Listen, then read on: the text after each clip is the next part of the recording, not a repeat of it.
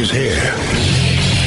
Now, broadcasting from the underground command post, deep in the bowels of a hidden bunker, somewhere under the brick and steel of a nondescript building, we've once again made contact with our leader, Mark Levin. Hello, everybody. Mark Levin here. Our number, 877-381-3811, 877-381-3811. Last night, I eviscerated the American media and the Democrat Party. And I pointed out in excruciating detail and comprehensively how both were defending our enemies. How both stood up for Hamas, the regime in Iran, the regime in North Korea, the regime in Cuba. And there's new information to report today, and I'll get there in a moment. But did you notice all the hosts today? I can't listen to them. I get information from you, my beloved audience. Repeated exactly what I said last night. That's why this program is the cleanup show. That's why it's important. We have the guts to say what nobody will say until I say it. I'm not patting myself on the head. I don't understand, quite frankly, the problem with these backbenchers. But the fact of the matter is, our media have blood on their hands because of the way they give aid and comfort to terrorists, to police states, to communist regimes, to fascists, and trash our country and trash our allies and trash the state of Israel. But again, I'll circle back because right now, there's a story in the New York Slimes, the Holocaust-denying New York Slimes, today. And it was put out mid-afternoon. And the New York Slimes doesn't realize what it did here, as none of the media entities realized what they did over a year ago when I pointed out the espionage that had been taking place in this country, you may recall. So I want to get back to this. This article today. Listen to this. This is the headline. Codename Crossfire Hurricane. The secret origins of the Trump investigation. Within hours of opening an investigation into the Trump campaign's ties to Russia in the summer of 2016, the FBI dispatched a pair of agents to London on a mission so secretive that all but a handful of officials were kept in the dark. Let's stop right there. Donald Trump, his campaign, was under investigation by the Obama administration, by Jim Comey, by the FBI, by Loretta Lynch's Department of Justice. That's how the tree works. Starting in the summer of 2016. Did you hear what I said? His campaign's ties to Russia. Their assignment, which has not been previously reported, New York Slimes is very impressed with the fact that they are recipient of leaks, was to meet the Australian ambassador, who had evidence that one of Donald Trump's advisors knew in advance about Russian election meddling. And what was that evidence, by the way? After tense deliberations between Washington and Canberra, top Australian officials broke with diplomatic protocol and allowed the ambassador, Alexander Downer, to sit for an FBI interview to describe his meeting with the campaign advisor, George Papadopoulos. Now, that's kind of old, but what's new is that the ambassador of Australia met with the FBI, broke with diplomatic protocol. Well, who gave him approval to do that? And you're going to tell me that the President of the United States wasn't aware of this? Barack Obama? Let's go on. The agents summarized their highly unusual interview and sent word to Washington on August 2, 2016, 2 days after the investigation was opened. The report helped provide the foundation for a case that a year ago Thursday became the special counsel investigation. But at the time, a small group of FBI officials knew it by the code name Crossfire Hurricane. So the coup attempt started before the general election, but they were in place should Donald Trump get elected. That's my interpretation of this. See, they give Hillary Clinton the all clear, despite her serial violations, knowingly of the Espionage Act, and they unleash against Donald Trump just in case he's elected president of the United States. They're ready with their coup attempt. So we have a presidential candidate who's under federal FBI investigation, his campaign that is, with nothing but George Papadopoulos. The name, a reference to the Rolling Stones lyric, "I was born in a crossfire hurricane," was an apt prediction of a political storm that continues to tear shingles off the Bureau. Days after they closed their investigation into Hillary Clinton's use of a private email server. Notice they don't talk about of her violations potentially of the Espionage Act. You see, Donald Trump's campaign has ties to the Russian collusions. Hillary Clinton, private email server. Agents began scrutinizing the campaign of her Republican rival. The two cases have become inextricably linked in one of the most consequential periods in the history of the FBI. Can you imagine the FBI conducting a secret investigation of any Democratic presidential candidate? The investigation of Hillary Clinton wasn't secret. It was known. Her violations were known. We talked about it on the air. But here was a secret investigation. This month, the Justice Department Inspector General's office is expected to release the finding of its lengthy review of the FBI's conduct in the Clinton case. The results are certain to renew debate over decisions by the FBI director at the time, James Comey, to publicly chastise Mrs. Clinton in a news conference, and then announce the reopening of the investigation days before the election. Mrs. Clinton has said those actions buried her presidential hope. No. She said that. She said America hates women, stuff like that. But that's not all the Inspector General is supposed to do, by the way. This month, the Justice Department Inspector General, as we said, is expected to make his release. Now, those decisions stand in contrast to the FBI's handling of Crossfire Hurricane. Not only did agents in that case fall back to their typical policy of silence, but interviews with a dozen current and former government officials, Comey, and a review of documents show that the FBI was even more circumspect in that case than has been previously known. Many of the officials spoke on condition of anonymity because they were not authorized to discuss the investigation publicly. In other words, they're leaking. They're committing felonies. Agents considered then rejected interviewing key Trump associates, which might have sped up the investigation but risked revealing the existence of the case. Top officials quickly became convinced that they would not solve the case before Election Day, which made them only more hesitant to act. When agents did take bold investigative steps, like interviewing the ambassador, they were shrouded in secrecy. I don't think the New York Times comprehends that it is condemning the Obama administration, the Lynch Justice Department, and the Comey FBI for its Soviet-like surveillance and investigative tactics of a candidate and his campaign.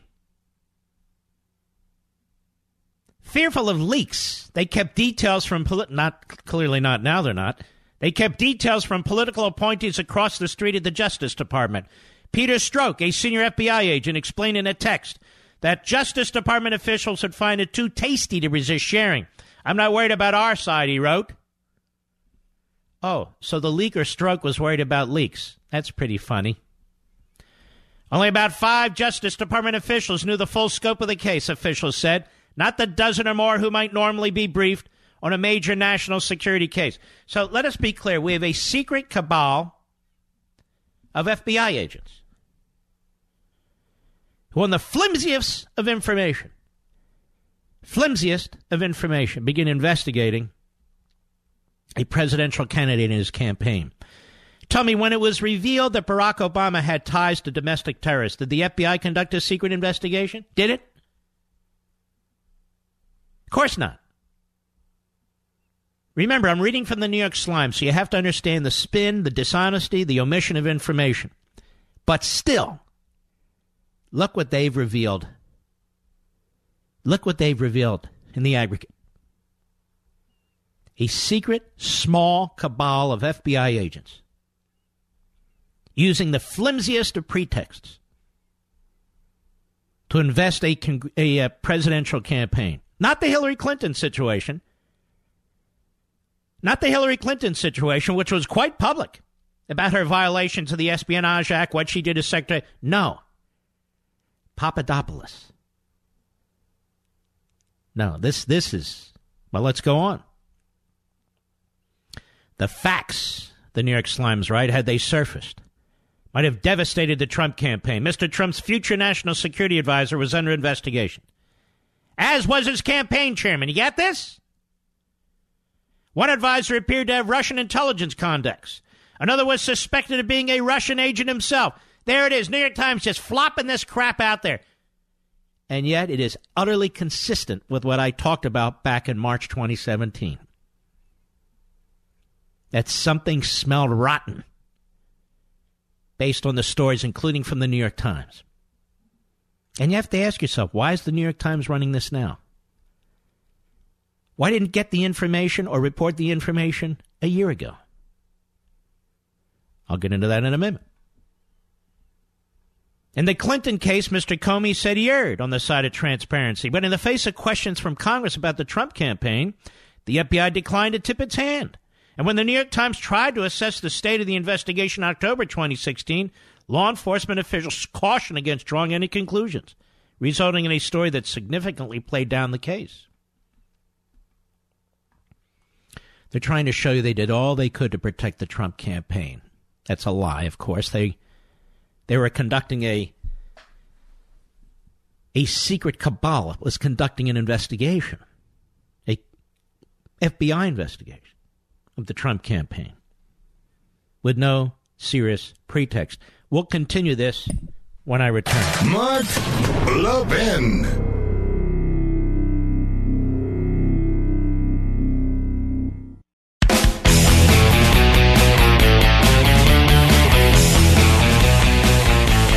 The New York Slimes has revealed, ladies and gentlemen, a cabal within the FBI of a handful of agents, 5 or less, who took it upon themselves to investigate the Trump campaign starting in August of 2016 based on the flimsiest of pretexts. A discussion between George Papadopoulos and the ambassador to Australia. At least that's the position being peddled by the New York Times. I suspect there's a lot more than that to this. They clear the decks for Hillary, despite her serial felonies under the Espionage Act, and then immediately genuflect and go after Trump with this secret cabal of FBI agents. That's what the New York Times has revealed tonight, whether or not they realize it. Incredible. Crossfire Hurricane. They even gave themselves a name. Crossfire Hurricane. Let's continue. Mr. Comey has said it's unfair to compare the Clinton case, which was winding down in the summer of 2016, with the Russia case, which was in its earliest stages. He said he did not make political considerations about who would benefit from each decision. Of course, Comey is a serial liar and a buffoon. But underpinning both cases was one political calculation, that Mrs. Clinton would win and Mr. Trump would lose. How many times have I told you that the reason that Barack Obama and his ilk in the administration did not reveal to Congress or anybody else that the Russians were interfering with our election? The reason why Susan Rice, in August of 2016, told the cybersecurity group within the White House to stand down, even though they were telling her about Russian interference in the campaign, and they dare not provide options in a memo to the President of the United States to box him in, is because they thought Hillary would win, and they did not want her election tainted. It all's panning out. Agents feared being seen as withholding information or going too easy on her. And they worried that any overt actions against Mr. Trump's campaign would only reinforce his claims that the election was being rigged against him. Guess what? The election was being rigged against him. by the Obama administration, law enforcement, and intelligence agencies. See this fool Brennan running around? A complete sicko. And if I have time today, and I may not, I'm going to get to him too. The head of the CIA, the head of National Intelligence, the head of the FBI, the head of the Justice Department, all colluding to stop Trump. Just in case he might win, they wanted to make sure they dirtied him up pretty good. That argument is the heart of Mr. Trump's grievances with the federal investigation in the face of bipartisan support for the special counsel. Mr. Trump and his allies have made a priority of questioning how the investigation was conducted in late 2016 and trying to discredit it. See, ladies and gentlemen, if you dare to challenge these police state tactics, you are an ally who is simply trying to dirty up the FBI. The FBI, which the left and the Democrats have hated since their very existence. Congressional Republicans, led by Representative Devin Nunes, have begun to dig into FBI files. See, what this is a leak in advance of discovery. That is, a leak in advance of the intrepid Devin Nunes finding this information out on his home, to try and take the edge off of it. Don't allow them to take the edge off of it. They set up this cabal, Crossfire Hurricane, a handful of rogue FBI agents. That's what I said. That's correct. A handful of rogue FBI agents.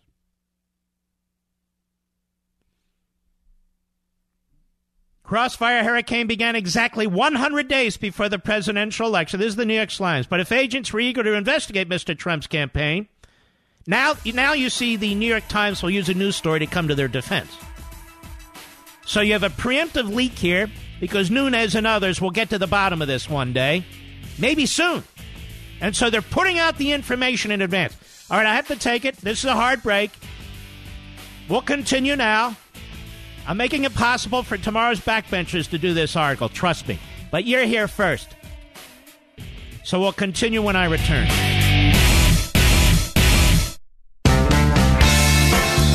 This is stunning, and I'm unraveling it for you, not just by reading the article, but telling you why the New York Times is doing this, because it's clear that this cabal of FBI agents acting secretly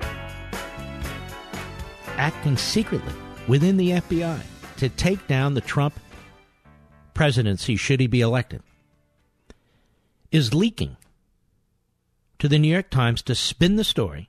The New York Times is also trying to provide cover, trying to position these agents as careful, not wanting to interfere with the election while they're conducting covert activities against the campaign.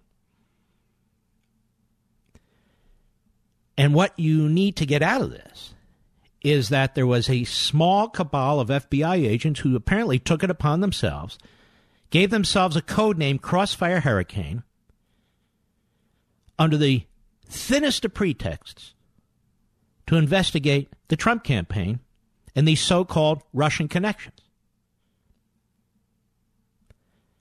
I think there's a ton more here. We only have scratched the surface. And the reason this story is coming out this evening is because it was going to come out eventually, if not soon. And this cabal wanted to put the best spin on it. Where else do you go? To the Holocaust-denying New York Times to get the spin that you want. To the Hamas-supporting New York Times. And so we're learning an enormous amount here. You just need to read the story the right way. Listen to this language from the story. The FBI now faces those very criticisms and more. Mr. Trump says he's the victim. So in other words, this group was trying to be as careful as possible, you see. As fair as possible. And yet they're still being criticized over there at the FBI. So this is the spin. The FBI now faces, the Times right, those very criticisms and more. Mr. Trump says he's the victim of a politicized FBI. He says senior agents tried to rig the election by declining to prosecute Mrs. Clinton. I think that's quite obvious. Then drummed up the Russia investigation to undermine his presidency. That's quite obvious. He has declared that a deeply rooted cabal including his own appointees, is working against him. Well, there was and is a deeply rooted cabal. The New York Times just revealed that fact, knowing full well that fact was about to be revealed by somebody somewhere. I think this cabal of agents is worried about texts and emails and potential witnesses. And the fact that a special counsel has not been appointed to investigate the FBI, the Department of Justice, Mr. Brennan, Mr. Clapper, Mr. Comey, Ms. Lynch, Mr. McCabe, and all the rest of the cabal is amazing to me. Congressional Republicans, led by Representative Devin Nunes, have begun to dig into FBI files looking for evidence that could undermine the investigation. See that? So Nunes, trying to uncover this cabal, which the New York Times did for him in order to protect it, now turns the guns on Nunes. It's okay if a handful of FBI agents are investigating Trump and the Trump campaign right after his nomination, but it's not okay when a duly elected member of the House of Representatives, chairman of the Intelligence Committee in the House, is trying to figure out what the hell took place. Now he's interfering with the cabal, you see. Much remains unknown and classified. But those who saw the investigation up close of the cabal is leaking to the New York Times, and many of those who have reviewed case files in the past year say that far from gunning for Mr. Trump, the FBI could actually have done more in the final months of 2016 to scrutinize his campaign Russia ties. And there is the special pleading New York Times trying to protect the cabal. Look, they could have really hurt him. They could have really hurt him, but they didn't. I never saw anything that resembled a witch hunt. Quoting, I never saw anything that resembled a witch hunt or suggested that the Bureau's approach to the investigation was politically driven, said Mary McCordy, 20-year Justice Department veteran and top national security prosecutor during much of the investigation's first 9 months. Why is she confirming this leak? Doesn't that expose her? Moreover, who gives a damn what she has to say? Who the hell is she? I don't know about her politics. That's like saying Mueller. Mueller was a Marine, and he's a Republican. Well, screw him. I'm not passing judgment on the fact that he's a Marine or a registered Republican. There's a lot of registered Republicans I despise. What the hell does that have to do with anything? Let's continue. This is important because I came here today to discuss further the Hamas supporting, the Cuba supporting, the North Korea supporting media, as we so comprehensively exposed them last evening. But I need to deal with this first. Crossfire Hurricane. Crossfire Hurricane began exactly 100 days before the presidential election. Now you know that these are the agents leaking because only they knew exactly when it started. But if the agents were eager to investigate Mr. Trump's campaign, as President has suggested, the messages do not reveal it. I cannot believe we're seriously looking at these allegations and the pervasive connections, Mr. Stroke wrote soon after returning from London. So now we have self-serving leaks of emails and texts. The mood in early meetings was anxious. You see the spin? Former officials recalled agents had just closed the Clinton investigation. They braced for months of Republican-led hearings over why she was not charged. Crossfire Hurricane was built around the same core of agents and analysts who had investigated Mrs. Clinton. That's what damns them. Don't you get it? New York Times, that's what damns them. The agents that gave Hillary a pass then went after Trump.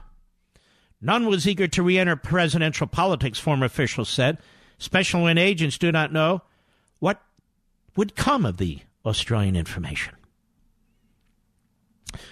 The question they confronted still persists. Was anyone in the Trump campaign tied to Russian efforts to undermine the election? Now, let me get this straight.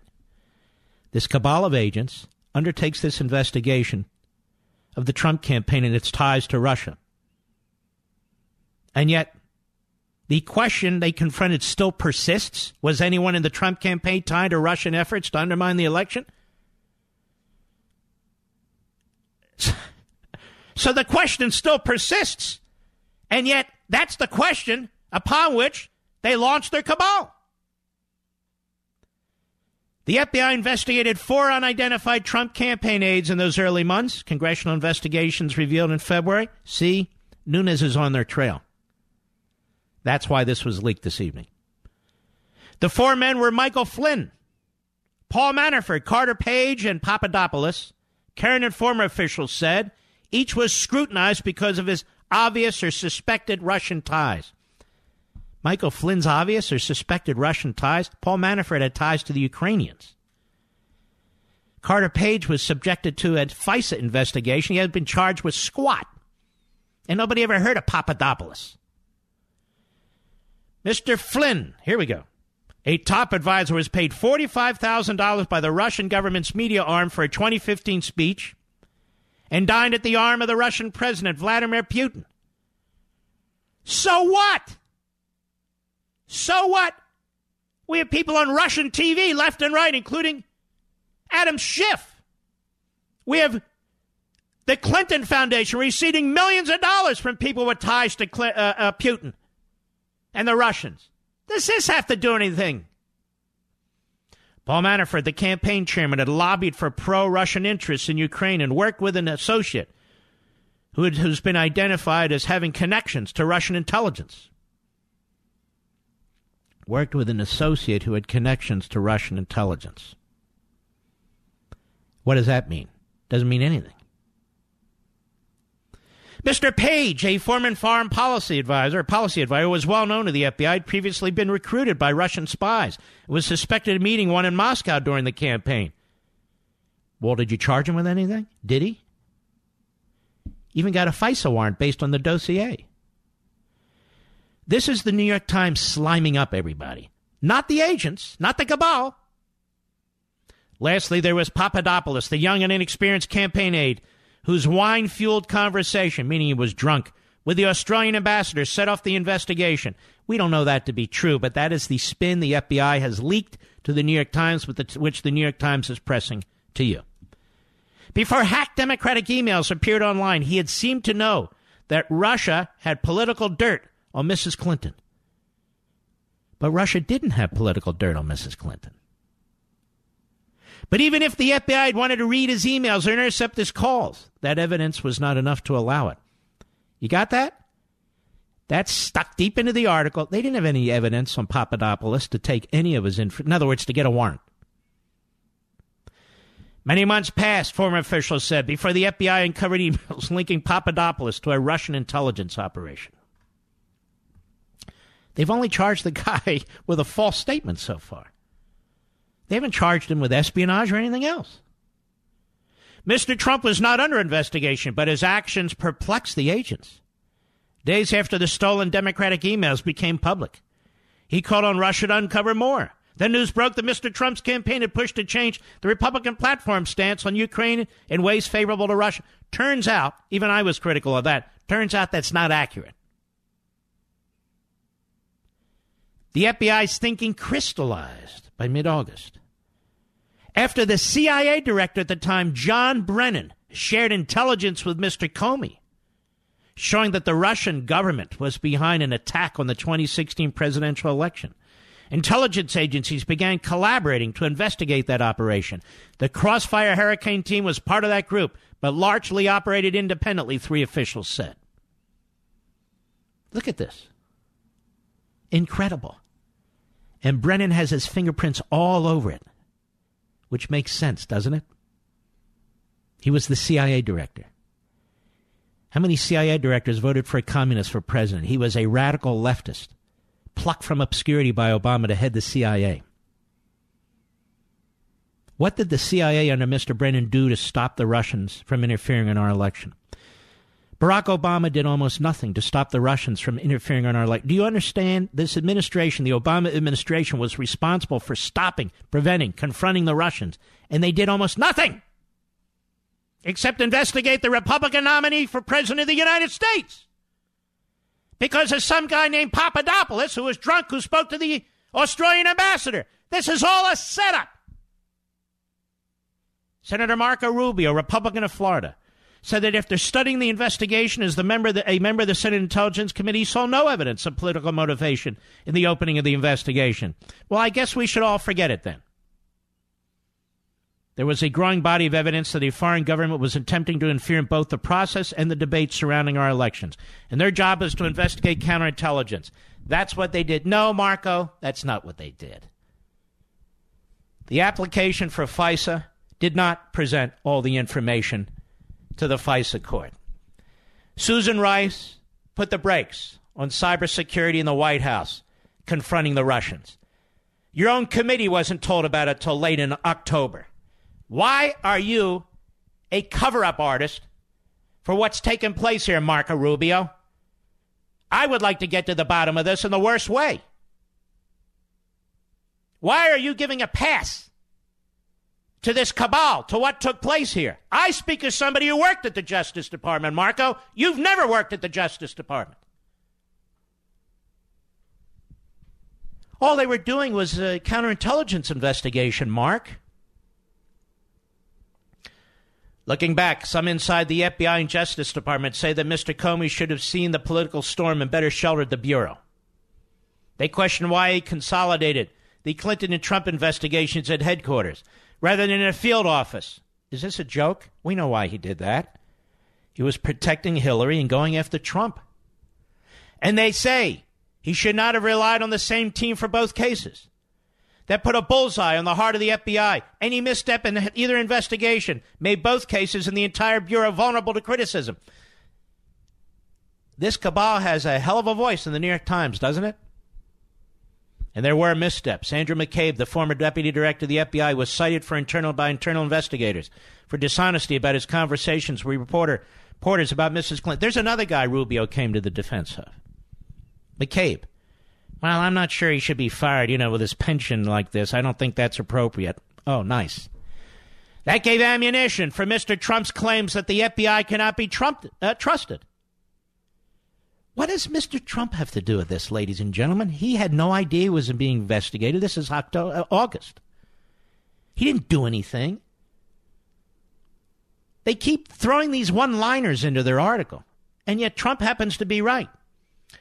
And Mr. Strzok and Lisa Page, an FBI lawyer, exchanged texts criticizing Mr. Trump, allowing the president to point to evidence of bias when they became public. Oh, so the problem isn't the actual bias. The problem is Trump mentioning the actual bias. I'll be right back. Mark Levin.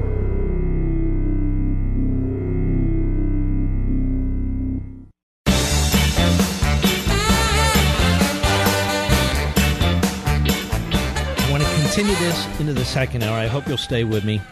And I'm going to move on to some other things, but I definitely want to finish with this. Because in front of us right now, the cabal is being revealed. When you put aside the New York Times spin and their special pleading and so forth and so on, what the New York Times has established in a preemptive leak to the New York Times is that there were a handful of FBI agents as part of a cabal who on their own started an investigation of the Trump campaign, hoping to find dirt on Donald Trump and his campaign. All the talk about them being cautious and not wanting to interfere with the campaign, the fact of their existence tells you otherwise. The pretext being that Papadopoulos, really a nobody in the campaign, was drunk or almost drunk, said something to the Australian ambassador that suggested to the Australian ambassador that he knew that the Russians were trying to interfere with the campaign and help Donald Trump. Despite all the congressional testimony and all the investigative activities of the FBI, Justice Department lawyers, and so forth and so on, they have found no such thing. And so this is a preemptive leak because this information was coming out one way or another, and these agents, this cabal, were worried about it. Now, more in the next hour, but let me tell you that more than 1 million children became victims of identity theft in 2017. And families paid $540 million out of pocket to cover the costs of the fraud. Kids' identities are all worth tons on the black market. Thieves open accounts. Parents don't find out for years, often when they apply for financial aid for college. It's a terrible, terrible thing. It could be happening to your kids right now. With school and medical records now digitized, and even young kids routinely online, The risk is growing bigger and faster than ever. But you know what? You actually don't need to worry, because you can protect your family right now with My ID Care, the premier protection. My ID Care covers you for the 9 types of identity theft, including child ID theft, with great family plans, and they provide 100% identity recovery guarantee or your money back. That's the difference between My ID Care and all the rest of them. You need top-tier identity recovery, and they stand by it with their guarantee. You and your kids need protection, and you need My ID Care. Learn more and get 15% off at myidcare.com/Mark, promo code Mark. myidcare.com/Mark, promo code Mark. One more time. myidcare.com/Mark, promo code Mark. We will continue to interpret what the New York Times is reporting and what the New York Times has actually done, which has revealed the cabal in the FBI. I'll be right back.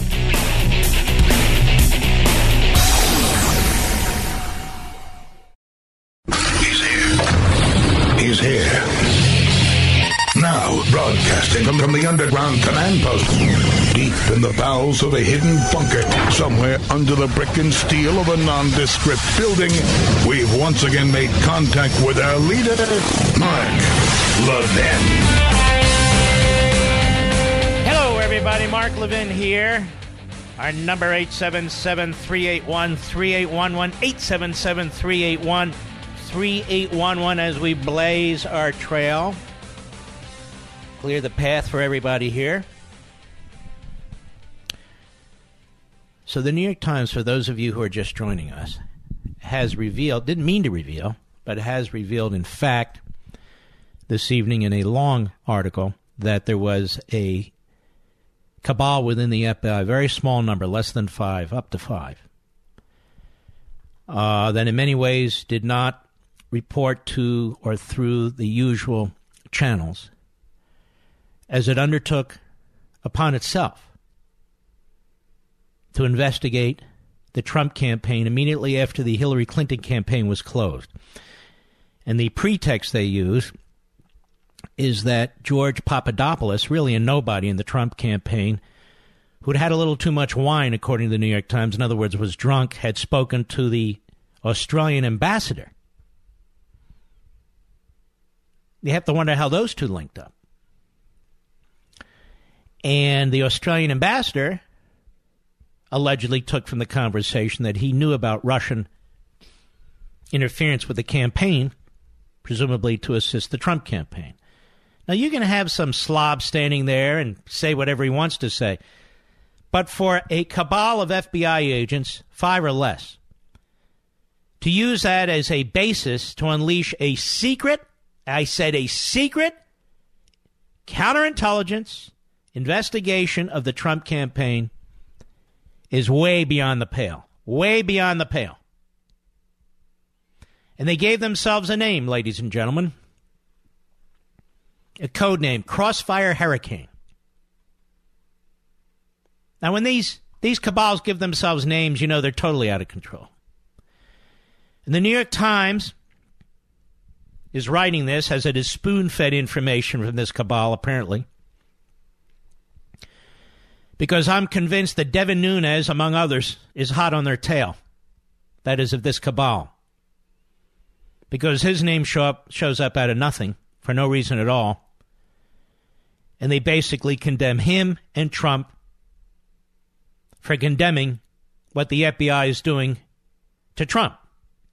So you see, it's Trump's fault. And they're very concerned, you see, about the possible connections between the Trump campaign and Russia. Not between the Hillary Clinton campaign through Fusion GPS in Russia, not the Bill and Hillary Clinton Library and Foundation in Russia. No. And, of course, Brennan's name is in here, because I believe Brennan was an invisible hand using the system against the Trump campaign, among others. But I'm going to continue where I left off, because I can't repeat the first hour. You can, however, listen to it. 30 minutes or so after the end of this program, we post it on Mark Levin Show Facebook, our official radio website. Counterintelligence investigations, writes the New York Times, can take years, but if the Russian government had influence over the Trump campaign, the FBI wanted to know quickly. One option was the most direct, interview the campaign officials about their Russian contacts. That was discussed but not acted on, two former officials said, because interviewing witnesses or subpoenaing documents might thrust the investigation into public view. Exactly what FBI officials are trying to avoid during the heat of the presidential campaign. So you can tell the cabal or members, or a member, but likely several members, sat down with this New York Times reporter, fed the information, and then they worked out how to reveal it. You do not take actions that will unnecessarily impact an election, Sally Yates, the former Deputy Attorney General, said in an interview. She would not discuss details, but added, folks were very careful to make sure that actions that were being taken in connection with that investigation did not become public. Okay, now we have a major contradiction in the New York Times piece.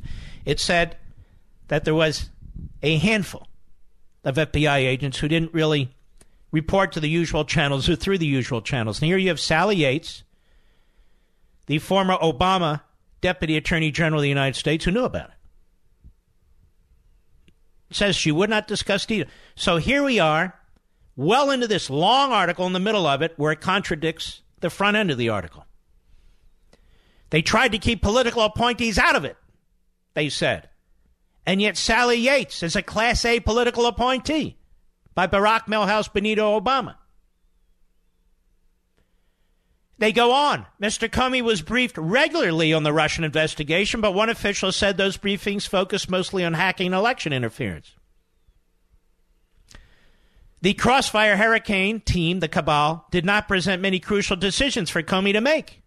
So, again, the article is internally contradictory. The cabal did tell Comey at least about their investigation, even if it withheld information even from Comey. So here you have rogue FBI agents. I'll put the proper label on it. Rogue FBI agents. But because they were going after Trump world, perfectly fine by the New York Times. The Holocaust-denying New York Times. Top officials became convinced that there was almost no chance they would answer the question of collusion before Election Day, and that made agents even more cautious. Isn't that convenient? The FBI obtained phone records and other documents using national security letters, a secret type of subpoena, officials said. And at least one government informant met several times with Mr. Page and Mr. Papadopoulos, current informers officials said. That has become a politically contentious point, with Mr. Trump's allies questioning whether the FBI was spying on the Trump campaign or trying to entrap campaign officials. Hold on, hit the brakes. The FBI obtained phone records and other documents using national security letters, a secret type of subpoena. A secret type of subpoena. And at least one government informant met several times with Mr. Page and Mr. Papadopoulos, current and former officials said. So there was, in fact, a government informant who met with Mr. Page and Mr. Papadopoulos. There was, in fact, a spy.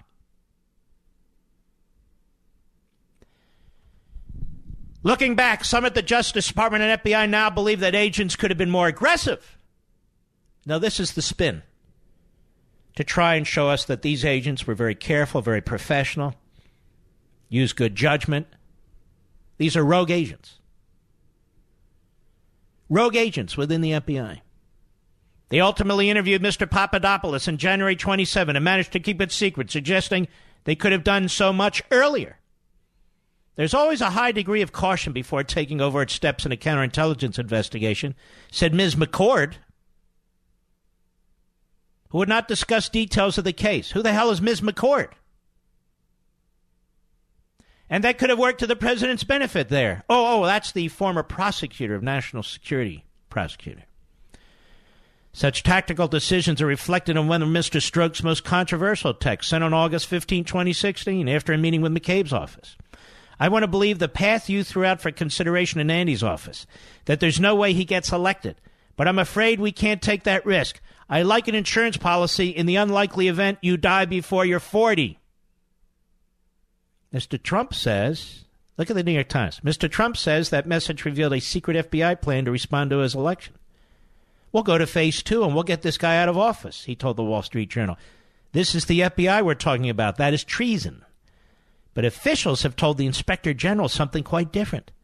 They said Ms. Page and others advocated a slower, circumspect pace, especially because polls predicted Mr. Trump's defeat. They said that anything the FBI did publicly would only give fodder to Mr. Trump's claims on the campaign trail and the election rate. Look how they're spinning this. So the insurance policy was intended to protect Mr. Trump. Oh, now I get it. Mr. Strzok countered that even if Mr. Trump's chances of victory were low, like dying before 40, the stakes were too high to justify inaction. Mr. Strzok had similarly argued for a more aggressive path during the Clinton investigation, according to 4 current and former officials. He opposed the Justice Department's decision to offer Mrs. Clinton's lawyers immunity and negotiate access to her hard drives. The officials said Mr. Strzok favored using search warrants or subpoenas instead. In both cases, his argument lost. So you can see they're protecting Strzok here. His argument lost to whom? Who overrode his arguments? Was it Mr. Comey?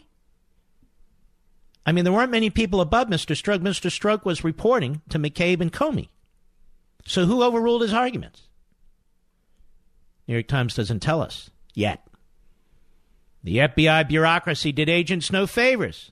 Now they're protecting the cabal of the rogue agents. In July, a retired British spy named Christopher Steele approached a friend in the FBI overseas, provided reports linking Trump campaign officials to Russia, but the documents meandered around the FBI organizational chart, former officials said. Only in mid-September, congressional investigators say, did the records reach the Crossfire Hurricane team. Well, how would Mr. Steele even know to give it to the Crossfire Hurricane team if they were a secret cabal? I'm just asking. But you see, it meandered around the FBI. Actually meandered around the CIA, too. It meandered around the National Intelligence Office, too, ladies and gentlemen. It was meandering in John McCain's office, all over the place. Meandering among reporters. Mr. Steele was gathering information about Mr. Trump as a private investigator for Fusion GBS, a firm paid by Democrats. But he was also considered highly credible, having helped agents unravel complicated cases. In October, agents flew to Europe to interview him, but Mr. Steele had become frustrated by the FBI's slow response. He began sharing his findings in September and October with journalists at the New York Times, the Washington Post, the New Yorker, and elsewhere, according to congressional testimony. So as agents tried to corroborate Mr. Steele's information, reporters began calling the Bureau, asking about his findings. If the FBI was working against Mr. Trump, as he asserts, this was an opportunity to push embarrassing information into the news media shortly before the election. So here again, the New York Times goes off the rails. The dossier was pushed into the news media. But they say that did not happen. Most news organizations did not publish Mr. Steele's report. Just listen to how this is written. Agents tried to corroborate Mr. Steele's information. Reporters began calling the Bureau, asking about his findings. The FBI was working against Mr. Trump, as he asserts. This was an opportunity to push embarrassing information to the news media shortly before the election. That did not happen. Most organizations did not publish Mr. Steele's reports or reveal the FBI's interest in them until after the election. Ladies and gentlemen, now you can understand why in March 2017, when I was starting to put this together, obviously I didn't have all of this, but I had basic outlines from leaks, must be from the rogue cabal and others, into the New York Times and other places. The idea that the Bureau wasn't trying to hurt Trump is a lie, a damnable lie. Many Democrats see rueful irony in this moment. Mr. Comey, after all, broke with policy and twice publicly discussed the Clinton investigation. Now, this is the second or third time the New York Times has done this. Yet he refused repeated requests to discuss the Trump investigation. Because the Trump investigation was a secret effort to destroy Donald Trump. The Hillary investigation was an open effort to announce that she was clean, even though she should have been indicted as the Democrat nominee for President of the United States. So that is my answer to the New York Times as they continue to repeat this phony comparison. The result, though, is that Mr. Comey broke with both policy and tradition in Mrs. Clinton's case to protect her. That's the irony, to protect her. She didn't lose because of this. She lost because she stinks. But hewed closely to the rules for Mr. Trump.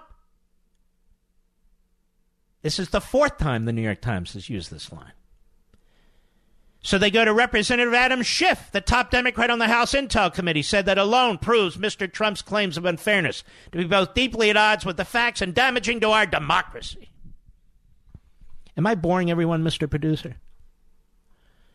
I think this is crucially important. We're almost done. I think I have to finish this. I'll be right back. Mark Levin.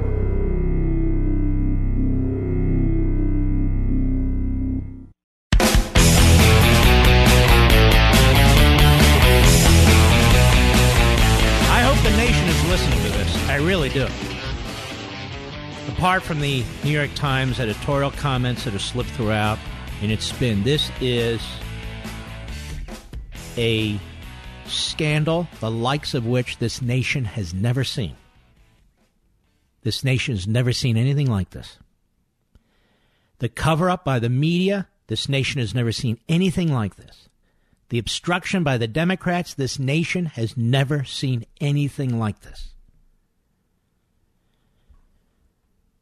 The New York Times, we're near the end. Crossfire Hurricane, that's the self-identification by the handful of FBI rogue agents, the cabal. Crossfire Hurricane began with a focus on 4 campaign officials. By mid-fall 2016, ladies and gentlemen, presumably October, right before the election, Mr. Carter Page's inquiry had progressed the furthest. Agents had known Mr. Page for years. Russian spies tried to recruit him in 2013. Well, did they? Apparently not. They said tried. And he was dismissive when agents warned him about it. A half dozen current and former officials said. That warning even made its way back to Russian intelligence, leaving agents suspecting that Mr. Page had reported their efforts to Moscow. Look at the weasel language, that the agent suspected. Well, did he? You had a tap on his phone. You were listening in on his conversations. Relying on FBI information and Mr. Steele's, prosecutors obtained court approval to eavesdrop on Mr. Page, who was no longer with the Trump campaign. Look again. Relying on FBI information and Mr. Steele's. They put a tiny little footnote in the application. In the FICE application, with an indication so ambiguous on how it was funded that there was no way a federal judge would have had any idea the Democrats in the Hillary Clinton campaign were involved. And yet the New York Times, weaselly as it is, has to note, relying on FBI information and Mr. Steele's information. Remember, the cabal was doing their own investigation. Steele was doing his own investigation. The cabal didn't have the Steele information earlier in the article until September. Yet they used that information to get the warrant. Prosecutors obtained court approval to eavesdrop Mr. Page, who is no longer with the Trump campaign. That warrant has become deeply contentious and is crucial to Republican arguments that intelligence agencies have properly used Democratic research.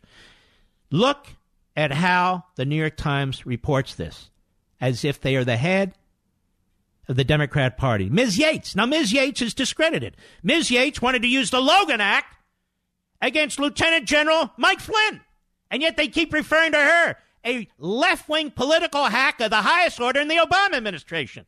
Ms. Yates, the Deputy Attorney General under President Barack Obama. Finally, they mention it at the end of the article. Signed the first warrant application. There it is. The first time to my knowledge, revealed that Sally Yates, the left-wing political Deputy Attorney General of the United States to Barack Obama, who wanted to use the Logan Act against Lieutenant General Flynn, signed the first warrant for the FICE application. Maybe it's been out there. It's the first time I've heard it. We'll be right back.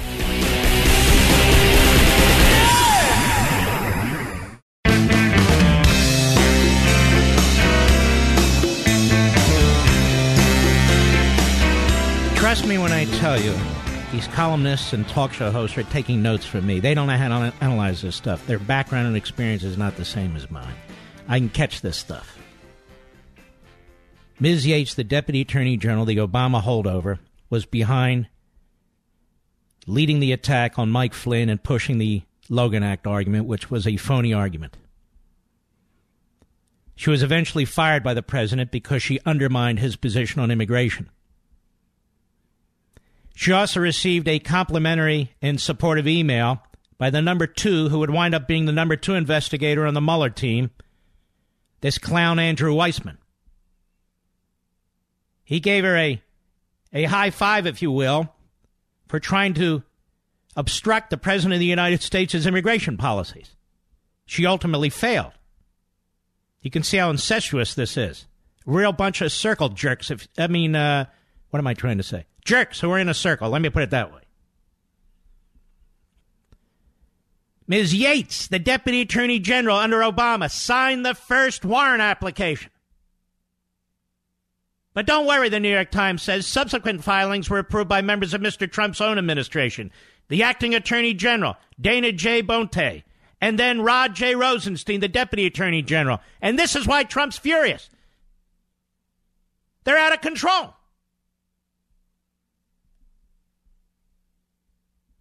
Now, before I go on and bring this to a close, my listener was in deep with back taxes to the IRS, roughly $15,000, and he couldn't pay. Just a matter of time until they garnished his wages and seized his bank accounts. Umpteen times, he'd heard me mention Optima tax relief, and how Optima knows that behind every tax problem are good people with families, homes, savings, and paychecks that need protection. And umpteen times he started to call, and then he stopped. Finally, he did, and it was the best call he'd ever made. The tax experts at Optima qualified him for the Fresh Start Initiative, a special IRS program that saved him thousands and put his tax debt to rest. Optima has resolved over $500 million in tax debt for their clients, and they're A-plus rated with the Better Business Bureau. When you're ready to put your IRS crisis behind you, one call can start the process to solve it all. Call my trusted friends, the experts, the pros, at Optima Tax Relief. Here's the special number, 800-499-6300. 800-499-6300. That's 800-499-6300. Let's continue. We're learning a lot. And the New York Times hopes you're missing every piece of it as it spins and spins and positions and positions. But you're not. You're catching everything. You're with me and I'm with you. After months of investigation, Mr. Papadopoulos remained largely a puzzle. And agents were nearly ready to close their investigation of Mr. Flynn, according to 3 current and former officials. Then they have a parentheses. Mr. Flynn rekindled the FBI's interest in November 2016 by signing an op-ed article that appeared to be written on behalf of the Turkish government, and then making phone calls to the Russian ambassador that December. Why would writing a piece on behalf of the Turkish government, which I despise, rekindle investigative activities? Or making phone calls to the Russian ambassador when you're the incoming National Security Council advisor? See, this is, again, the thinnest of reeds, a complete phony pretext. But let's go on. In late October, ladies and gentlemen, would be about a week before the general election. In late October, in response to questions from the Times, law enforcement officials acknowledged the investigation, but urged restraint. They said they had scrutinized some of Mr. Trump's advisors, but had found no proof of any involvement with Russian hacking. The resulting article on October 31 reflected the caution. Oh, the wonderful rogue cabal of agents, very cautious, and said that agents had uncovered no conclusive or direct link between Mr. Trump and the Russian government. The key fact of the article, that the FBI had opened a broad investigation of possible links between the Russian government and the Trump campaign, was published in the 10th paragraph. In the 10th paragraph of the New York Times. There's a New York Times reporting about the New York Times. A year and a half later, no public evidence has surfaced connecting Mr. Trump's advisors to the hacking or linking Mr. Trump himself to the Russian government's disruptive efforts, all the way near the end of the article. But the article's tone and headline, investigating Donald Trump, FBI sees no clear link to Russia, gave an air of finality to an investigation that was just beginning. You see, Trump won, ladies and gentlemen. The investigative processes were already in place. The hypothesis, if you will, had already been presented. They just needed to find something. Like good little Soviets. They just needed to find something, anything. They'd worked so hard, this cabal, starting in August. They'd leaked so much. They couldn't let it go. They had their man. They just don't know what they had him for. Democrats say that article preemptively exonerated Mr. Trump, dousing chances to raise questions about the campaign's Russia ties before the election. See, the Democrats are all about politics, using all this against Trump. Just as the FBI has been criticized for its handling of the Trump investigation, so too has the New York Times. I don't even understand this point. Hillary Clinton paid for the dossier. The DNC paid for the dossier. The dossier came in different phases, but the essential content of the dossier was known months before the general election. That's why Hillary Clinton started to squawk when she lost. Hey, Russia collusion, Russia collusion, Russia collusion. Did you ever wonder why or how she knew about that? Well, there wasn't any. But she had to know about the dossier. Has she ever been interviewed by that? Has any committee of Congress ever had her testify about her role? Not one. Any committee of Congress ever have Debbie Wasserman Schultz or Donna Brazile testify? Not once. Not once. For Mr. Steele, it dashed his confidence in American law enforcement. Well, that's very upsetting. He didn't know what was happening inside the FBI. Glenn R. Simpson, the founder of Fusion GPS, testified this year, and there was a concern that the FBI was being manipulated for political ends by the Trump people.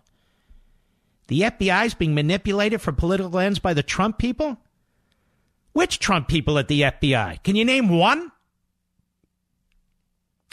So again, this is the New York Times spinning, positioning, managing a disaster.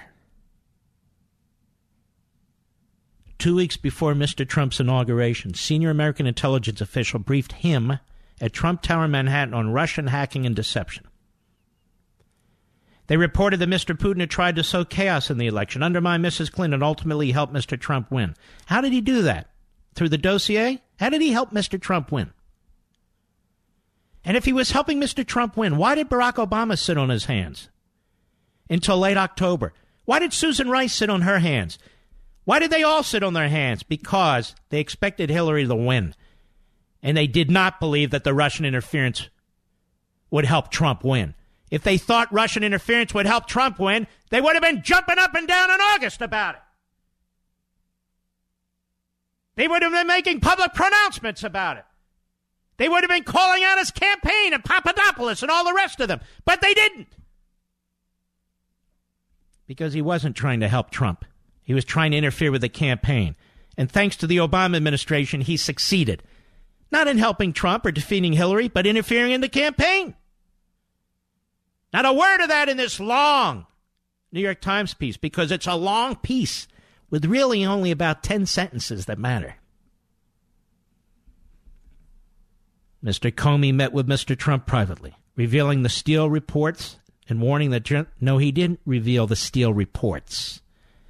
He revealed a very limited amount in one Steele report, and warning that journalists had obtained them. Yes, many people think Mr. Clapper leaked it to CNN, for which he was later rewarded with a job and money. Mr. Comey has said he feared making this conversation a J. Edgar Hoover-type situation, with the FBI presenting embarrassing information to lord over a president-elect. Sorry, ladies and gentlemen, I called it on day one. Comey did what he did, and he did it the way he did it, so he would be able to, in his mind, blackmail the president of the United States. in a contemporaneous memo. In other words, a self-serving memo. Mr. Comey wrote that he assured Mr. Trump the FBI intended to protect him on this point. I said media like CNN had them and were looking for a news hook, Mr. Comey wrote in Mr. Steele's documents. I said it was important that we not give them the excuse to write that the FBI had the material. And yet that's exactly what they did because of Mr. Clapper, Brennan, Comey, Yates. Yikes. Mr. Trump was not convinced. You know why? Because he's not an idiot. He saw something was wrong. Imagine this. You're an outsider. You're now the president-elect. All this is being dumped on you. Mr. Trump was not convinced either by the Russia briefing or by Mr. Comey's assurances. He made up his mind before Mr. Comey even walked in the door. Hours earlier, Mr. Trump told the Times that stories about Russian election interference were being pushed by his adversaries to distract from his victory. Right, because why didn't they push it earlier? Because they wanted to protect Mr. Trump in the campaign. Don't you understand, ladies and gentlemen? That's the end of the article. I hope you've been with me from the beginning.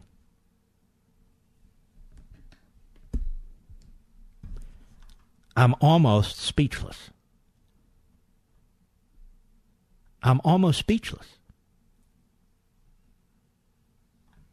Just to recap, before I go to the break. A handful of FBI agents decided to investigate the Trump campaign, initially keeping their activities quiet from virtually every other unit within the FBI. It was a secretive cabal of FBI agents, 5 or less. They wanted everybody kept in the dark. Because they say, in the New York Times and their leaks, George Papadopoulos, who was apparently drunk,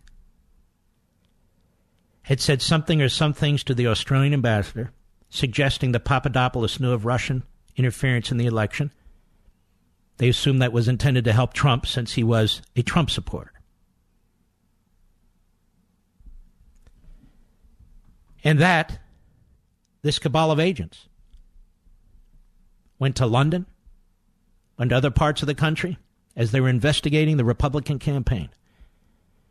Having cleared the Hillary Clinton campaign, the same group, they then immediately turned to the Trump campaign based on nothing. They gave themselves a code name, Crossfire Hurricane. Crossfire Hurricane. They wanted to conduct their investigation under the radar.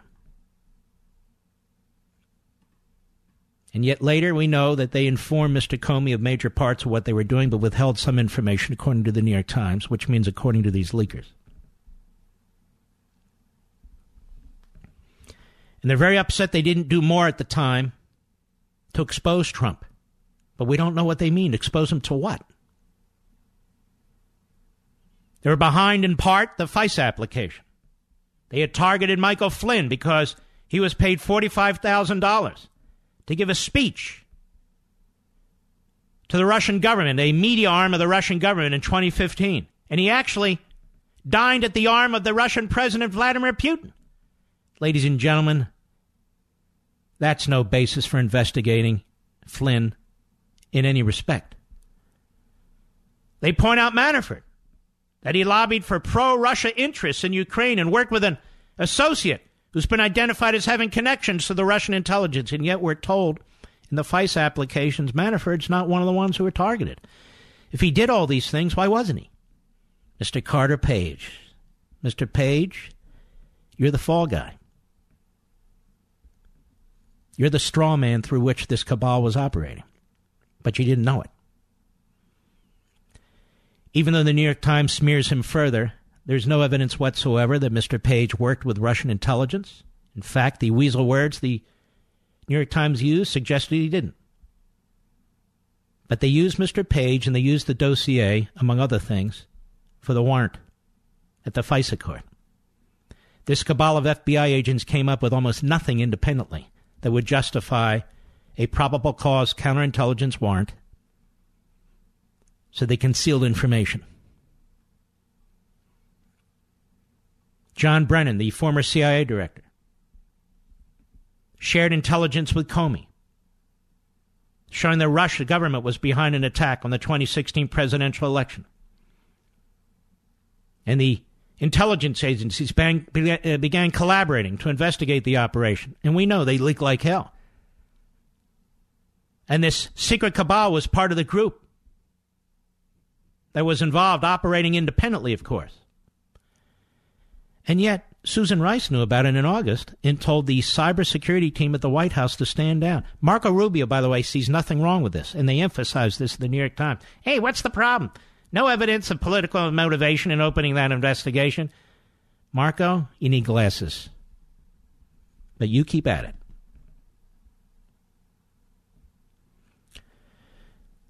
Then it turns out that they were, in fact, informing Comey in some respects, informing others at the Justice Department in some respects. We also learn that Sally Yates, the Deputy Attorney General of the United States, who tried to push the phony Logan Act in order to destroy Lieutenant General Michael Flynn, was the one who signed the FISA application. Highly political, radical leftists who Obama put in office. I'll be right back. Mark Levin.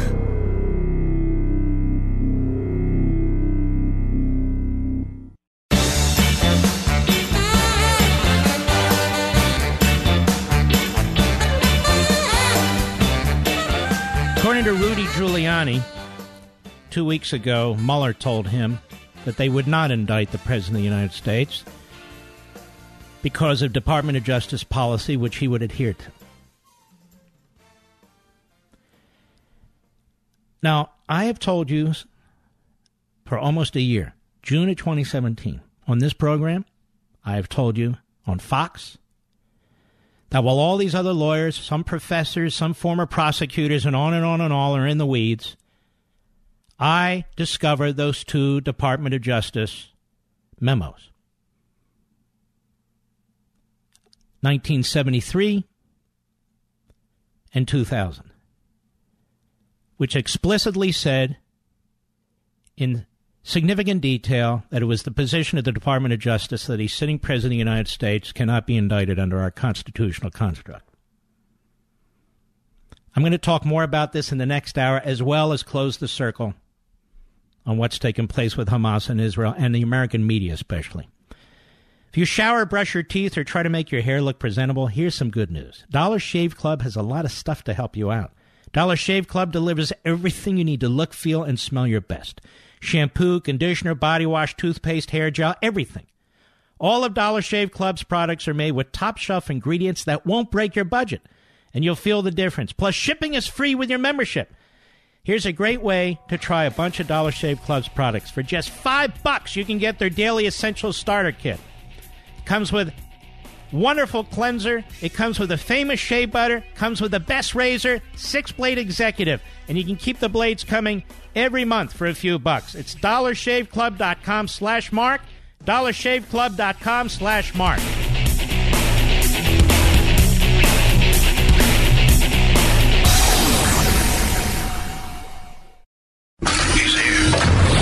He's here. Now, broadcasting from the underground command post, deep in the bowels of a hidden bunker, somewhere under the brick and steel of a nondescript building, we've once again made contact with our leader, Mark Levin. Hello, everybody. Mark Levin here. Our number, 877-381-3811, 877-381-3811. Well, ladies and gentlemen, I hope Rudy Giuliani's recollection about his meeting with Mr. Mueller's team is accurate. The headline at CNN and also Fox and elsewhere, but it gives me great joy to read it from CNN. Giuliani, Mueller's team told Trump's lawyers they can't indict a president. Special counsel Robert Mueller's team has informed President Donald Trump's attorneys that they have concluded they cannot indict a sitting president, according to the president's lawyer. All they get to do is write a report, Trump lawyer Rudy Giuliani told CNN. They can't indict. At least they acknowledge that to us. After some battling, they acknowledge that to us. That conclusion is likely based on long-standing Justice Department guidelines, says CNN. It's not about any assessment of the evidence Mueller's team has compiled. A lack of an indictment. Now listen to how the media go here. They're saying, oh, my God. Oh, my God. What are we going to do? We're not done. A lack of an indictment would not necessarily mean the president's in the clear. Mueller could issue a report making referrals or recommendations to the House of Representatives. Ladies and gentlemen, I think this is why you listen to this show when you can do 1,000 other things. Sports, piddle around at home, whatever. I think this is why you listen to this show. And I think this is why you hear the shows the next day regurgitate what I'm explaining here. And if I don't point it out, nobody will. Go to June 19, 2017, on this radio program, and go to June 20, 2017 on Hannity's Fox show. I pulled out those documents that I dug and find, because that's what I do. I think about this sort of stuff all the time. I'm not out, gallivanting, doing this, doing that, tooting around on a boat and whatever. No, this is what I do. Mark, what do you do for fun? This is what I do. And I've told you from day one, this is all about impeachment. That Mueller's all about impeachment. And that he's serving the interests of the Democrat Party. While certain renegade Republicans want to protect him, even though he's destroying our constitutional system and the results of the last election. I've spent 2 hours breaking down that New York Times article and the cabal against this president. It is shocking. Shocking. It's a centipede of shoes that keep dropping here. And while Dershowitz and the others, this one and that one are, well, he can plead the fifth, he can do this, there's nothing he can do in response to the subpoena. I said, whoa. That's not correct. You cannot indict a sitting president. Whatever my personal opinion, it is irrelevant. You cannot indict a sitting president. That is the official position, according to the Department of Justice. I've said it on the air. Mr. Mueller's people hear me. I've waved it in their faces on TV. You cannot indict a sitting president, according to the United States Department of Justice, for which Mr. Mueller works, and as a condition of his employment and his appointment, he must comply with Department of Justice policy. Department of Justice policy, to the best of my knowledge, has never been altered. Not since the first opinion in the Nixon administration and the second opinion in the Clinton administration. It's never been altered. Each of those memorandum, one built upon the other, they are conclusive. And the idea that Mr. Mueller would go to court indicting a president of the United States when the president's lawyers would go all the way to the Supreme Court and wave around those documents to those justices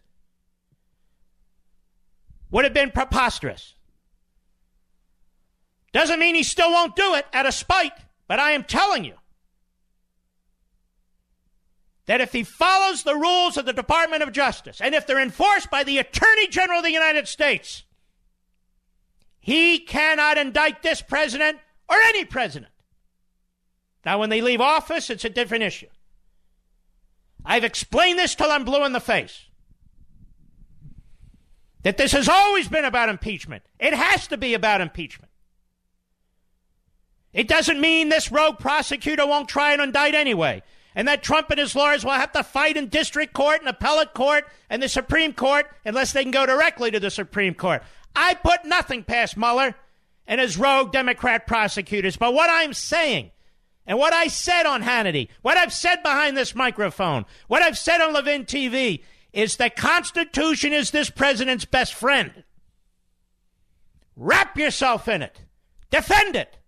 Defend the office of the presidency. And the fact that this Republican Congress sits there and doesn't call Mr. Mueller before it, any of these Judiciary committees, and insists that he explain under what authority he seeks to subpoena a president and set him up for indictment.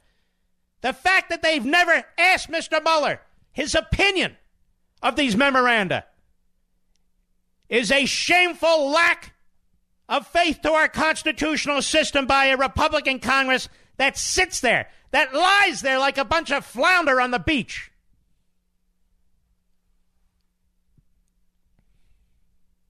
Yes. From the eavesdropping in March of 2017 to the insistence of people that they can indict this president for obstruction, we've been right. And we've been first. Because we think about these things. We study these things. We educate ourselves about these things. CNN says the inability to indict a sitting president has been the position of the Office of Legal Counsel in the Justice Department since the Nixon administration, reaffirmed in the Clinton administration, but has never been tested in court. I've said this over and over again, but tested in court. How would it be tested in court? You indict a sitting president? And then his lawyers go into court and say, Your Honor, he's acting ultra vires. That is, without authority. He can't come in here as a special counsel and overturn his own department's policy.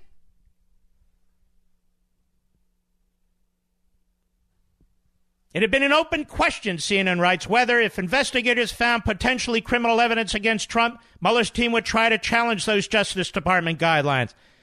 CNN reached out to Mueller's team. They declined to comment. How can you challenge the Department of Justice guidelines? You're an employee of the Department of Justice. You don't have standing to challenge your department's guidelines. Listen to me. He has no standing to challenge those guidelines. None. He must follow the guidelines as a condition of his appointment. CNN. The Justice Department memos going back to before Nixon say you cannot indict a sitting president, you have to impeach him. Now, there was a little time in which there was some dispute about that, but they acknowledged to us orally that they understand that they can't violate the Department of Justice rules, Giuliani said. Why do they understand that? Because I've been pounding it and pounding it and pounding away at this. Did you watch my Fox TV show on Sunday? 2 ago, when I had DeGenevieve and Bongino on the program, and I pulled those memoranda out yet again and read from them, and we put it on the screen?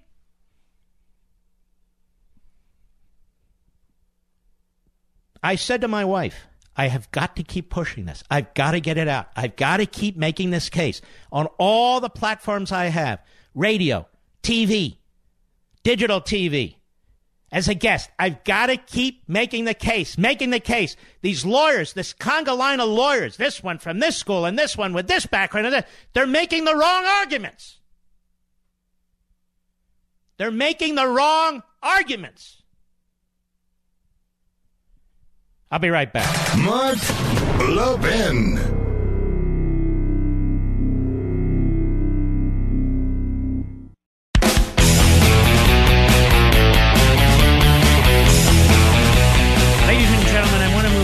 Direction right now.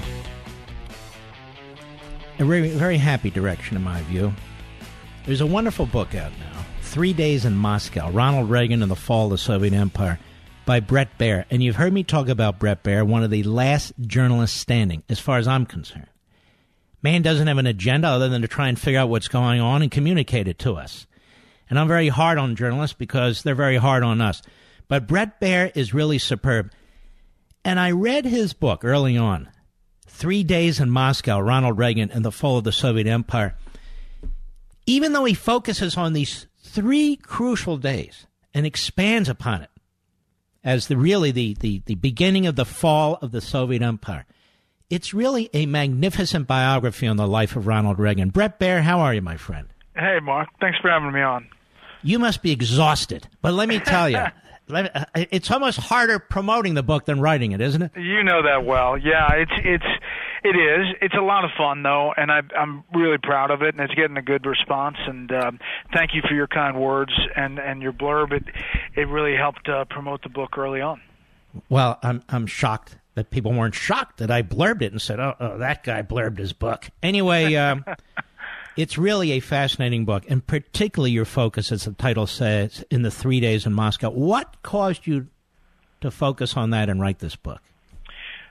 So it's kind of based on the same format of my last book, 3 Days in January, Dwight Eisenhower's Final Mission. And that looked at Eisenhower's last 3 days before Kennedy's inauguration and the farewell address, and then used the kind of nuggets and information of those 3 days and bounce back and look at Eisenhower's life and how he arrives at that moment, which was, that farewell address was overlooked. This address that Reagan delivers in the heart of communist Moscow, in front of Moscow State University students, where if you go to Google and you just look on YouTube and you can watch the speech, it'll give you goosebumps because it could be read and delivered today. He is not hammering them over the head that we're better than you. He's like the Pied Piper talking about freedom and freedom of speech and religion and travel and why the West is the way they should turn. That speech was largely overlooked at the time, and I use the details of those 3 days of the final summit between Reagan and Gorbachev and bounce back and show how Reagan, through his life, gets to that moment. And really it's a seminal moment because soon thereafter the wall falls down and the Soviet Union collapses. What was it about that speech? And I have watched it and I have read it, and it is a phenomenal speech. But what was it about that speech that was so compelling? First of all, here is a guy who, for his entire career, Reagan was talking about how communism was not going to make it, how he truly believed in his gut that it was ethically bankrupt and morally bankrupt and eventually would be bankrupt. And here he is talking to students, the future of, the communist regime, and then taking questions in a Q&A after the speech with them. I tried desperately to find one of those students in the audience, and to get perceptions of how that moved things. I had anecdotal information from Russia, but I had a lot of interviews and people who were there, George Shultz and others, who described the moment as just a culmination of Reagan's efforts. You remember there was Geneva, Reykjavik, Washington, and then Moscow. And he stood strong and took these students, with him to why the U.S. was the right way to turn. Why do you think they let him give this speech? Gorbachev had been kind of bombarded every time they got together. Reagan wanted to talk about human rights and about freedoms, and it was almost a concession that he could talk to these young kids. But in retrospect, you wonder, was that a mistake from the Soviet perspective? Because this was the future. And the questions that they were asking, it wasn't vetted. It wasn't given 3x5 cards and this is what you're going to be asked. They were impromptu. This was a president who some people said at that time was fighting Alzheimer's. He didn't that day. Yeah, right, exactly. Do you think Reagan was so unique that really he's one of the few people who could have pulled this off? I mean, his communication skills, his principles, he really was driven to take out the Soviet Union one way or another. Really, throughout his life. And, people called him obviously the great communicator, and he always said, I wasn't a great communicator, but I communicated great things. And, he didn't just communicate. He kind of talked to people. When he gave addresses or over the radio or television, he liked listeners to think that they were hanging out in the barber shop or in a living room. And he would say, I write for the ear. The surprising thing that I found over the research, and again, interviews and nuggets and oral histories that really hadn't been explored, was that how much he was an active participant in writing. We obviously knew about his diaries and all the writings he did, but he was really active in these speeches as well, much like Eisenhower was. And he was often advised not to do what he wanted to do, especially in foreign policy, to cut these deals, make nice, and these other things. And yet, he plowed ahead, pretty much. I don't mean he was a bull in a china shop. He was very thoughtful about the way he did it, but he knew what he wanted to do, correct? Exactly. You know, he was giving these speeches early in his presidency where he's calling, communism is going to end up on the ash heap of history, and the Soviet empire is the evil empire. And at the time, people were saying, easy, this is too inflammatory. It's going to ruin negotiations. You're going to start nuclear war. And then the Berlin moment happens, the Brandenburg Gate speech. And he says again and again and again that he's thinking about saying this, and speechwriters and the State Department and people in the White House are saying, do not say, tear down this wall, it's way over the top, and they took it out 6 times. And he's driving in the limo with an aide, and he turns to the aide and he says, the boys at State are going to kill me, but it's the right thing to do. And he adds back in, tear down this wall, Mr. Gorbachev, which obviously became the most iconic speech in recent history.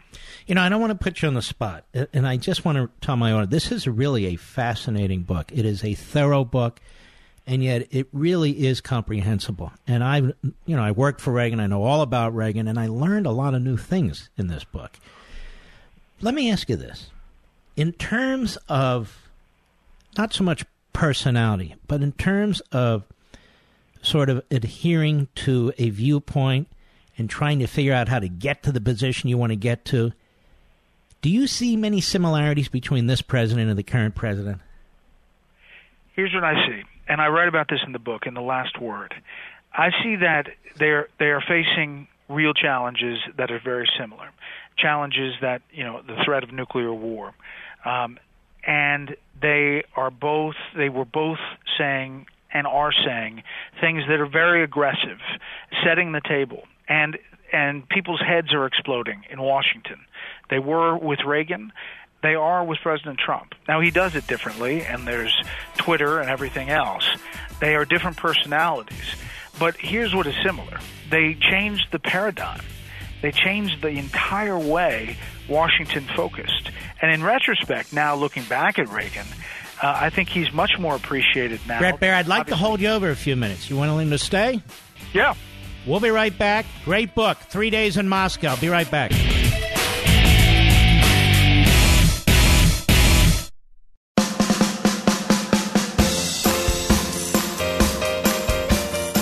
The Mark Levin Show, where we create the talking points. Call in now, 877-381-3811. Folks, in the past few weeks, we've seen an uptick in natural disasters, tornadoes in Alabama. You've seen the volcano erupting in Hawaii after weeks of heavy earthquake activity, more earthquakes off the coast of Oregon, 3 and 4 days. No matter where you live, disasters like these are the reason every American needs to prepare. The truth is, you are the best first responder. The alternative? Wait for FEMA to show up. Well, I think the choice is clear. This is the day to build your emergency food supply. Get this special double offer from my friends at My Patriot Supply. Buy a 2-week emergency food kit and get one free. 2 for 1. Buy one, get one free. Call 800-294-2325 or order online at preparewithmark.com. Now, these foods last up to 25 years in storage. Both 2-week emergency food kits are shipped free discreetly to your home. Supplies of this buy one, get one are limited. 800-294-2325 or preparewithmark.com. 800-294-2325 or preparewithmark.com. Bret Baier, the great book, is 3 Days in Moscow, Ronald Reagan and the Fall of the Soviet Empire. It's broader than that, the book. It provides an enormous amount of context. But Bret really does focus in on this speech and these events as the beginning of the end of the Soviet Union. Isn't it also true, Bret Baier, that Reagan had some very, very important partners? John Paul II, Margaret Thatcher, Helmut Kohl, and it was really this group, coordinated in some respects, not coordinating in other respects, that worked together to bring this outcome, no? That's exactly right, and you can see how fired up I am. I'm just chatting away into the commercial break. Sorry about that, but I agree. It was a combination of things and people. You know, Reagan had a great relationship with Pope John Paul II. The two men had what Reagan called the distinction of suffering assassination attempts only 6 weeks apart. And they met and they said to each other that they thought God had spared them both because he needed them to do his work in the world. He had a great relationship with Margaret Thatcher, who, by the way, was the person who signaled him that Mikhail Gorbachev was probably somebody that he could deal with. And obviously the situation in Poland, you had the revolution and Reagan's full support. After he goes there, like Valenza says, you know, they start singing to him, and he says, "What are they singing?" And he asked him, and he said, "They're singing, 'May you live 100 years.'" So you know, it was a combination of people. And he almost did. Clearly had it. Yeah. Do you think, given the kind of environment we have these days, quite frankly, in the media and the Democrat Party, but also some of the Republican parties, do you think it's possible to elect another Reagan?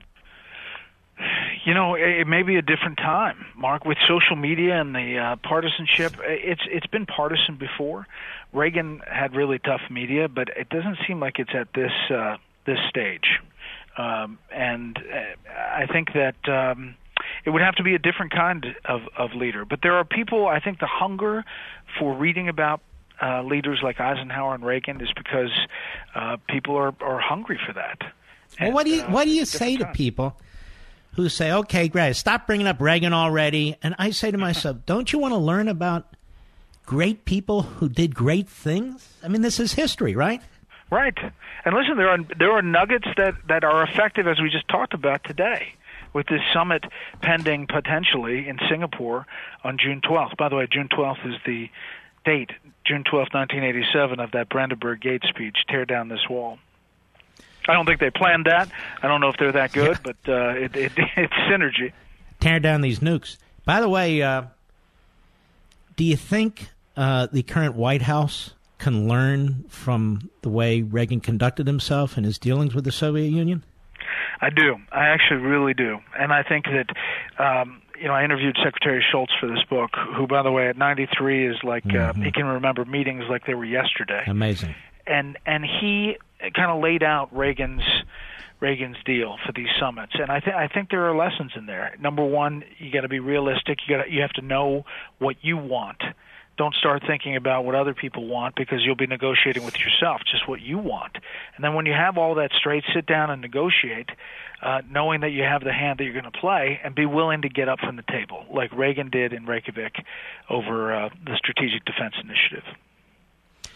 Well, Bret Baier, let me tell you, we can barely touch this book, I mean, in the time I have here, but I want to congratulate you. It's another marvelous book, 3 Days in Moscow, Ronald Reagan and the Fall of the Soviet Union. I want to strongly encourage my Levinites, you need to get a copy of this. You think you know everything about Reagan, you probably don't, but particularly the key aspects in bringing out the Soviet Union and how that relates to today. And Bret Baier, I want to thank you very much for doing the job of a real journalist. I love watching you when I can. Of course, you're on when I'm on, but I do watch you during my breaks. So I appreciate it very, very much. Well, thanks for having me on, and I'm still trying to get you on, and we're going to work that out. We'll work it out. God bless you, my friend. Take care. It's really a good book, and it's up on Mark Levin Show, Facebook, Mark Levin Show, Twitter. You can get it at Amazon directly, any major bookstore. You learn a lot from this book. It's not one of these fictions that's dressed up as a nonfiction. It's a real book with real research, and he's got an enormous amount of notes and footnotes and everything, so you can go back and look at the originals. I know he spent a lot of time at the Reagan Library and so forth, and he was the driving force behind this. But it shows a truly successful president and what he did, why he was successful. We can learn a lot from it. So I'm very honored that Bret asked me to do a blurb, which I was happy to do, and he came on the program. And, you know, he's a reliably honest and professional journalist. And you know what else he is? He's a brilliant historian and author. And this is a comprehensive and wonderfully written exposition of Reagan's lifelong mission to spread liberty and end the Soviet Union. That's what it is. It's a wonderful book. It's a wonderful gift, too, so I hope you'll check it out. Now, let me get back, because we're running out of time. I could do that. I would need 10 hours to do today's show. And I haven't had any sleep. I got back from Israel 11 o'clock in the morning. I don't even know what the hell time zone I'm in. Doesn't matter. This CNN piece tells you everything you need to know about my position from day one.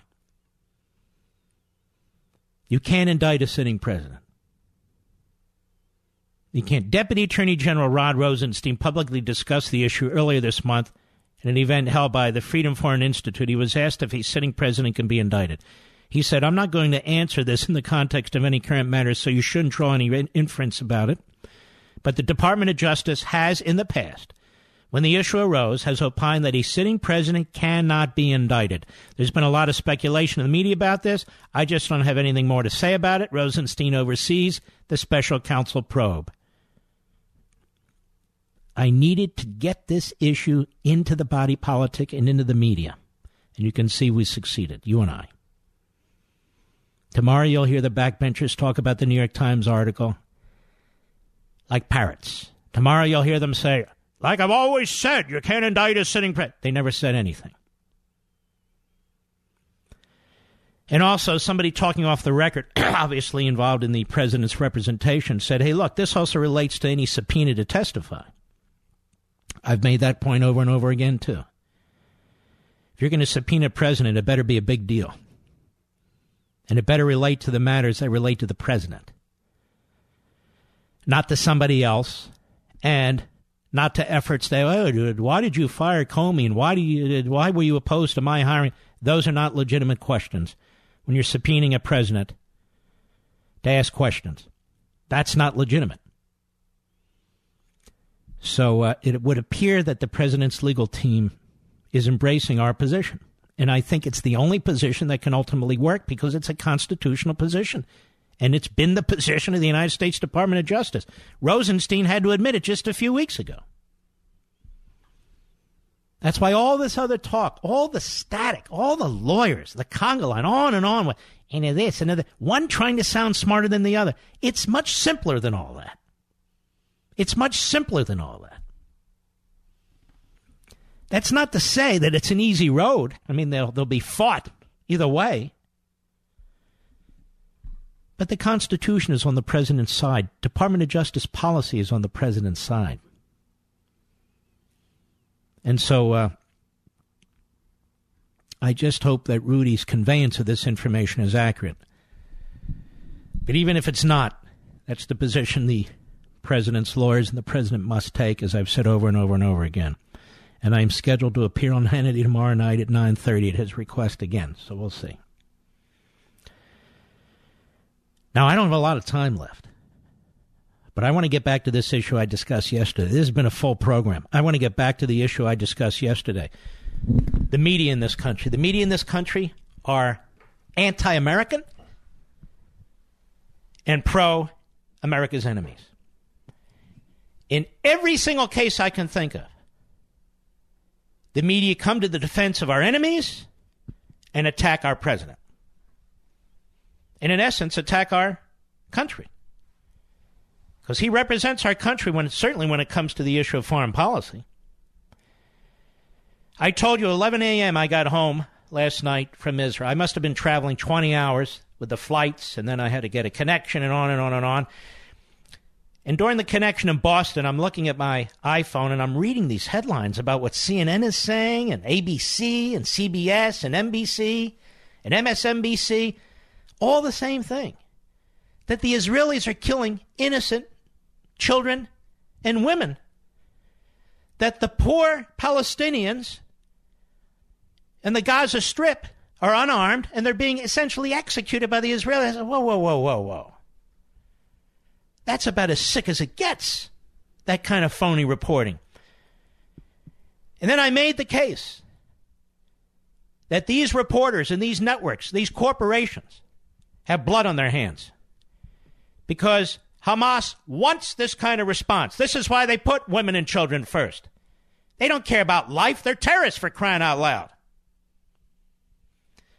I'm not going to do the same show I did yesterday. There's not enough time for it anyway, but I hope you'll go back and listen. It's all over the internet. It went viral, what I said, that these reporters have blood on their hands, and they do. They give aid and comfort to Hamas. They give aid and comfort to the Taliban. They give aid and comfort to the regime in Tehran. They give aid and comfort to the Russians and the Chinese and the Cubans and all the rest. God forbid the Israelis have their capital in Jerusalem. 3,500 years ago, that was their place. God forbid that the United States recognizes it, even though in 1995 we passed a law that said we recognize it and we're going to move our embassy there. 93-5 in the United States Senate.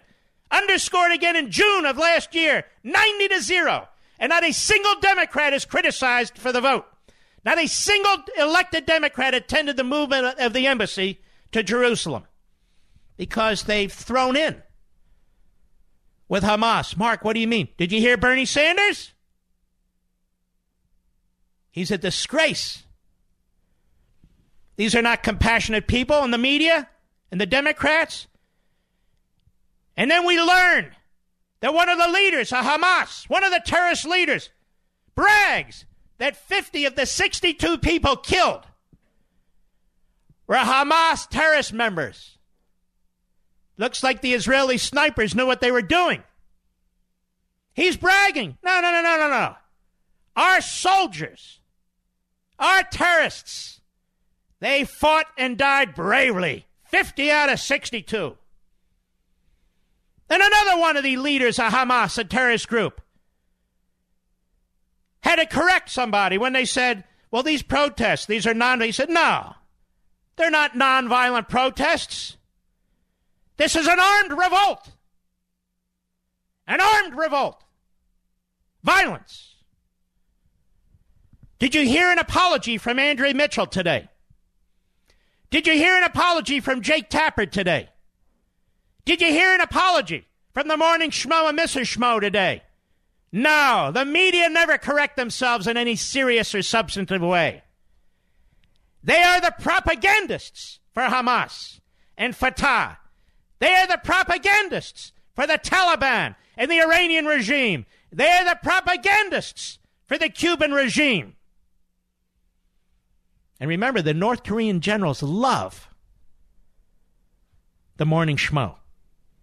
That's their favorite show. I think I figured out why, Mr. Producer. They find Joe Scarborough very, very attractive. I'll be right back. Mark Levin.